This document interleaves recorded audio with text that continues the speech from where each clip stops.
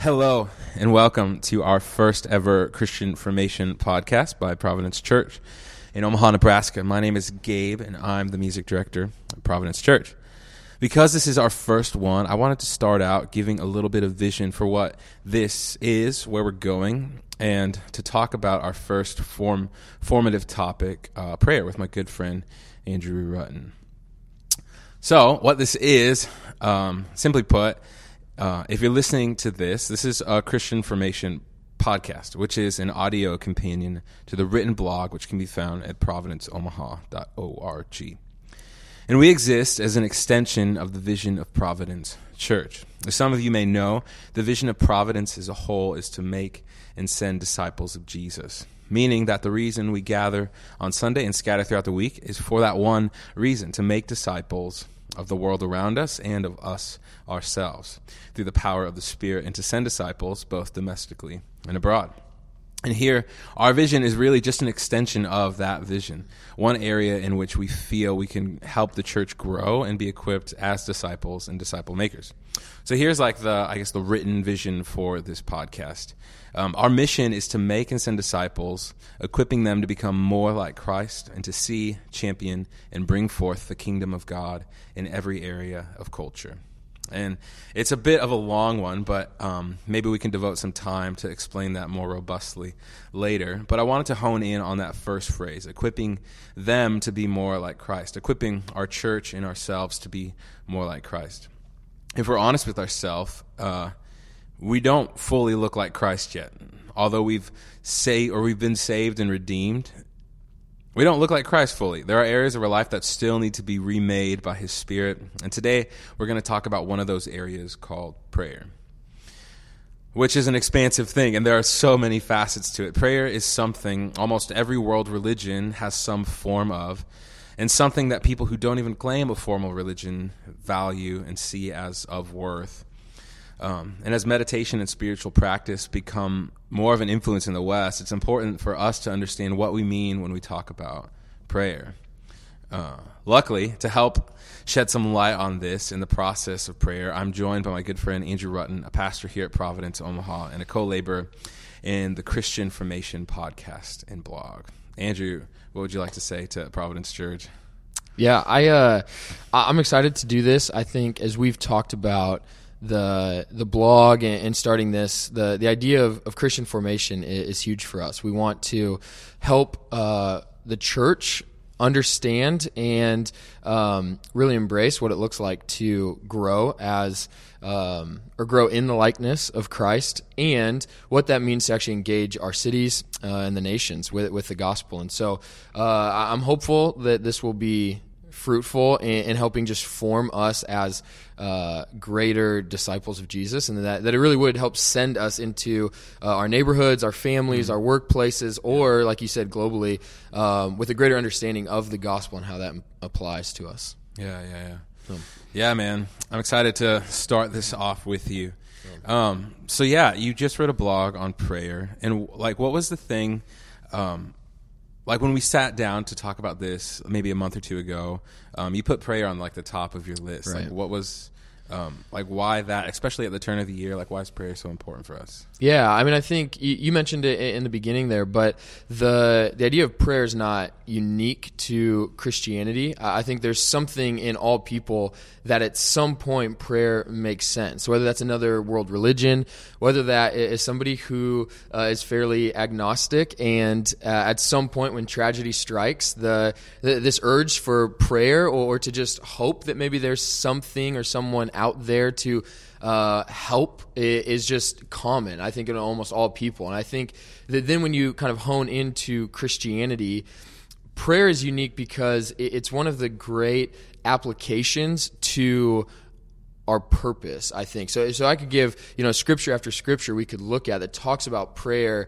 But even if you go all the way back to Genesis, we were created to be in relationship with God. Genesis 1 and 2 was formed with us being in this beautiful union with God. And because of sin, that we've been separated. And prayer is one of the things that since then we actually have this ability to taste what it was like and what we were created for before sin, that we actually get to communicate with God. And so you see that throughout all of Scripture as you move into how God dwelled with his people through his presence being in the temple, how he called his people to speak to him and to come to him. And then that just moves as the redemptive history moves on to Jesus actually coming, being with people, actually communicating, and then sending his Spirit to us to actually dwell inside of us and to one day actually get to the place where we are again fully with God. And when we pray now, what we're doing is we're tapping into this relationship that we were created for, that we were created to speak to God, for him to speak to us.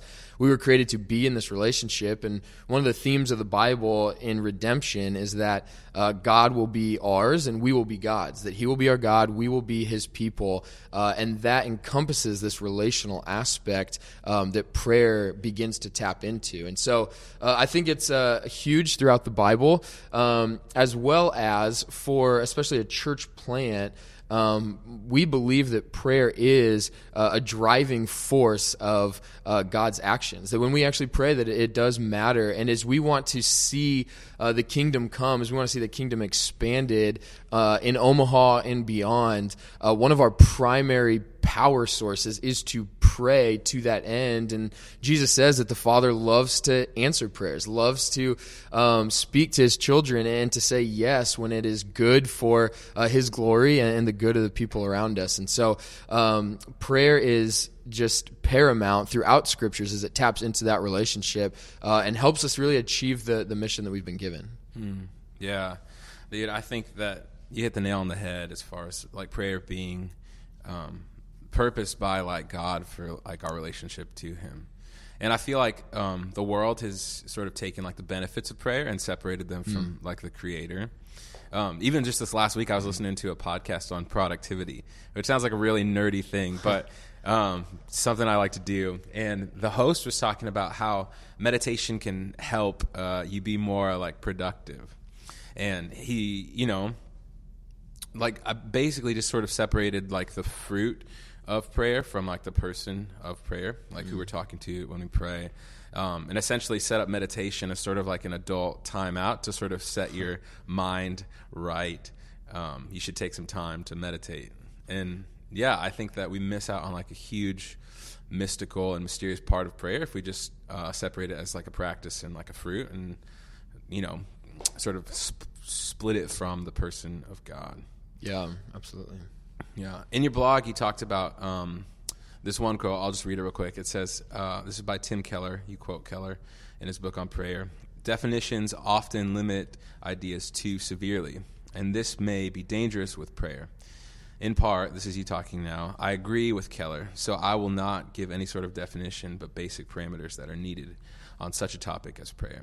What do you mean when you say like definitions are limiting to this idea of prayer? Yeah, so it's interesting to read Keller's point of view on that, and I think we've talked about this. I think that I kind of like it to an extent, and it kind of rubs me the wrong way a little bit. And I think what he's trying to say in his book is to not rush too quickly to defining prayer, because he would say that prayer as a concept and an idea is too big, and when we define it so in such a condensed manner or so concisely, we begin to limit kind of the mystical nature of what prayer is. And so part of me likes that, and so that's why I said I agreed to the extent that prayer is a little bit bigger than just one simple definition that our minds can kind of wrap around.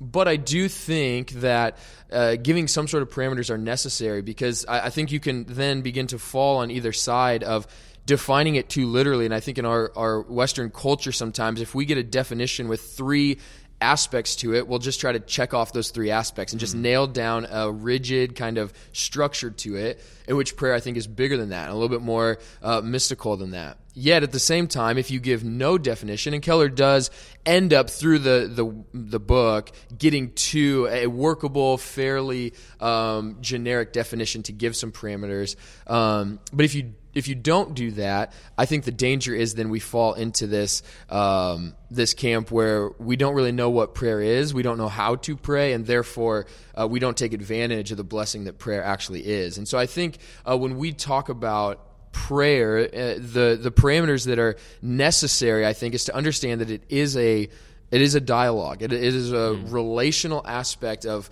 us communicating with God, and that involves us speaking as well as us listening. And so the often given illustration of a marriage or of a couple, right? There's just the idea of any healthy relationship involves communication coming from both sides. So if I were to work all day, come home to my wife, and I just kind of tell her, hey, here are the things that happened. Here's the things that I'm kind of worried about. Here's the things I was excited about today.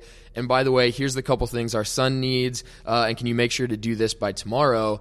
And I leave, I mean, that's not a healthy relationship. If I don't know her at all, I don't hear from her at all, and it's all one-sided, it can be dangerous in the health of our relationship. And I think it's the same way with God. I think for us, a lot of us will often err on the side of that type of relationship, where when we think prayer, we think, I'm going to communicate to God the things that I need, the things that I'm worried about, the things that I'm excited about, and here's a few things that I could use, and we just kind of quit, and we say, okay, I prayed.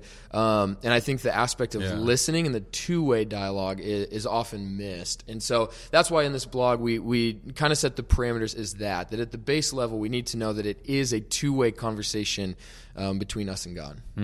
Yeah, I think that's super healthy. And I mean, that's not necessarily like a definition, but it's a great analogy. And I love like the marriage picture.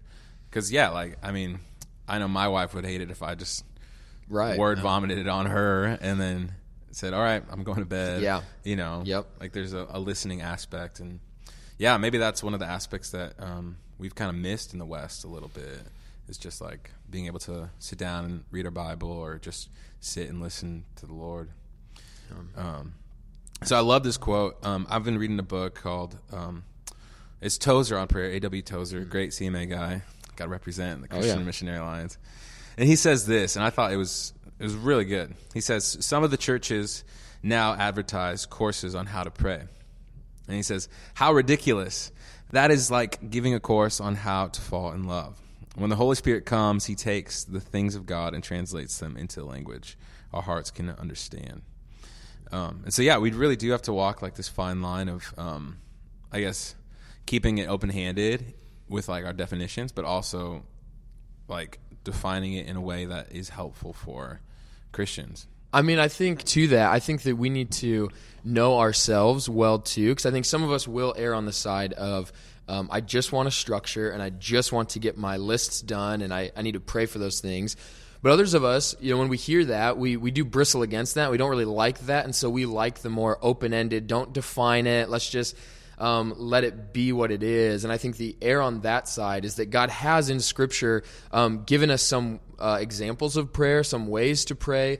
And so without any parameters or any sort of definition, I think it's dangerous as well. And so I think it's important for us to know ourselves there. And if we're a little bit more structured, maybe type A, it will be good for us to grow in just listening to God and silencing ourselves and just spending time kind of seeing what the Holy Spirit says. And if that's more of our bent, I think it would be good to kind of move towards the middle and actually looking through the Bible and seeing what are some of the examples of prayer. And there is in Scripture ways to pray, or ways that we see, the early saints or Jesus himself or the Old Testament saints actually praying, and following that is good and healthy. And obviously we have the Psalms, which are just, prayers and songs and poems to God, and after different situations in these psalmists' life, we get to see how did they pray and how can we model our prayers after that. And so I think there has to be a healthy balance of understanding some parameters, but also embracing the mystical element to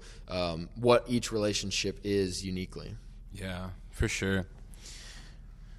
That said, what advice would you give for holding prayer?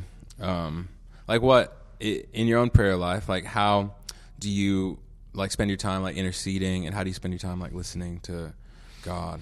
Yeah, so I I would say I am in the camp of being a little bit more type A, a little bit more structured in this, and I know myself well enough to know that I cannot have an effective and disciplined prayer life if I don't have some sort of list. So maybe some of you have experienced this where you kind of say, okay, I want to pray, or I'm going to sit down to pray, and you maybe, pray for your spouse, or you pray for your kids, or you pray for your classes that you're in, or you pray for your grandma or whatever, and then all of a sudden you don't really know what else to pray about. And you got 1,000 things that were in your head that are now, gone, and you're spaced down. You don't know. It's been 10 seconds, and you don't have any idea what to pray for. And so I do think there's a benefit to some sort of rhythm. So one of the things that I've done before is just had daily themes or topics, I guess. And so, for example, I've done where, on Monday, I would just pray for the world. And so I would pray for the unreached parts of our world. I would pray for persecuted Christians around the world. I'd pray for world leaders that they would actually either come to know Jesus or lead in a way that ushers in the kingdom, or that God would be sovereign over that. And then maybe Tuesday I pray for Omaha, and I just pray for our leaders, whether it's government leaders or business leaders, church leaders. I pray for the broken parts of our city that are just hurting, and where the compassion and the love of Christ has to enter in. I pray for people that I know, for other churches, and then maybe another day you're praying for just friends and people that are lost that you really want to see come to know Him. And I think that stuff like that helps give some either boundaries, or helps just gives you a prompt to know what kind of things to pray about. Now, I didn't always stick on that, and some Mondays there was something big going on in our church, and I spent most of the time praying for our church instead of the world, and that's okay. But I think that helps a little bit. But one of the other things that helps me on the other side of kind of the more just kind of hearing from God has been learning how to pray and listen to Scripture. I think that's been a big one of actually, whether it's the Psalms are maybe the easiest, because those are oftentimes prayers, but whatever you're praying through, actually trying to hear from the Lord and how He's speaking that in. And oftentimes the Lord will give me either situations or other people or things going on that this kind of speaks into, and I kind of use that to listen to that and pray about those things. Some of those things I'd have no idea. Maybe a person would never have come into my mind, and as I read through something in Scripture, that person just pops into my mind, and we may think that is a coincidence often, and maybe sometimes it is. It's random. But sometimes I believe that's the Holy Spirit speaking to us and guiding us to pray for that person or a certain situation. And so I think we have to have space where we do listen and we just hear from God. A lot of times that comes through Scripture, but a lot of times that may just be silencing ourselves and just trying to hear and listen. And that's a discipline that not many of us have, is being able to just be silent. But I think that's a huge element of prayer. Yeah. For sure. I know that's one my wife and I have been definitely trying to hone in on, as far as just like listening to God. And it's hard. It is it's difficult to sit in silence, even if it's like a practice. It's really hard, especially when you're being like bombarded by things every second, ads on Facebook, ads on TV, ads in the car. Silence is not something we're good at here in the West. Yeah. Oh, for sure. And that is, like you said, everything in our life is kind of designed to either be white noise behind us, or things kind of popping up and notifications on our phone, and just things that are just always kind of happening. It's rare to even, ride in your car without having music on, even if you're not listening to it. It's just, we need noise and we need things to be looking at or doing. Most of the time when I'm driving, if I, hit a stoplight, I pull my phone out quick and I just look at something, just because. That's just the nature of, I'm addicted to looking at new things and having new things kind of stimulate my eyes and my mind. But I think the idea of listening in prayer and quieting ourselves is where we oftentimes hear the Lord the most. And it's a missing element, I think, of a lot of our lives and a lot of our churches, because we're not used to it here. And it's very difficult for us to do that. But I do think it's essential. In this relationship, it goes back to the marriage analogy. If we're only talking and never listening, it's not a healthy relationship. Yeah, for sure. For sure. Well, I'm excited for this part of Providence's journey as we start as we start to grow in our prayers, as we grow in our formation, I think that the Holy Spirit's going to use this to transform us, to make us just more full and rich disciples of Jesus, and also to help us reach our city, reach the world for the glory of God. And so, man, thanks for putting together this piece. I'm excited to look at prayer more in depthly. It would be a shame for us to maybe end this without praying. That's true. It would be only right and fitting. It would be only right. Let me pray for us. Father, would you shape and change us and make us more like Christ? Lord, would the things we hear on Sunday, the things we read throughout the week, the texts that you've given us, not just be knowledge that would build up and puff up our egos, but would it be knowledge that changes us and makes us look more like you? Would you restore to us, a mystical sense of prayer? Would you remind us that it is indeed a conversation with you, Lord, and that in and of itself is a mystery that we can't describe. Why God would come and speak to us and love us through Jesus. We can't describe it, but we need it. And we want it to shape us. So would you do that through us? Would you do that in us? In your holy name, amen. Amen.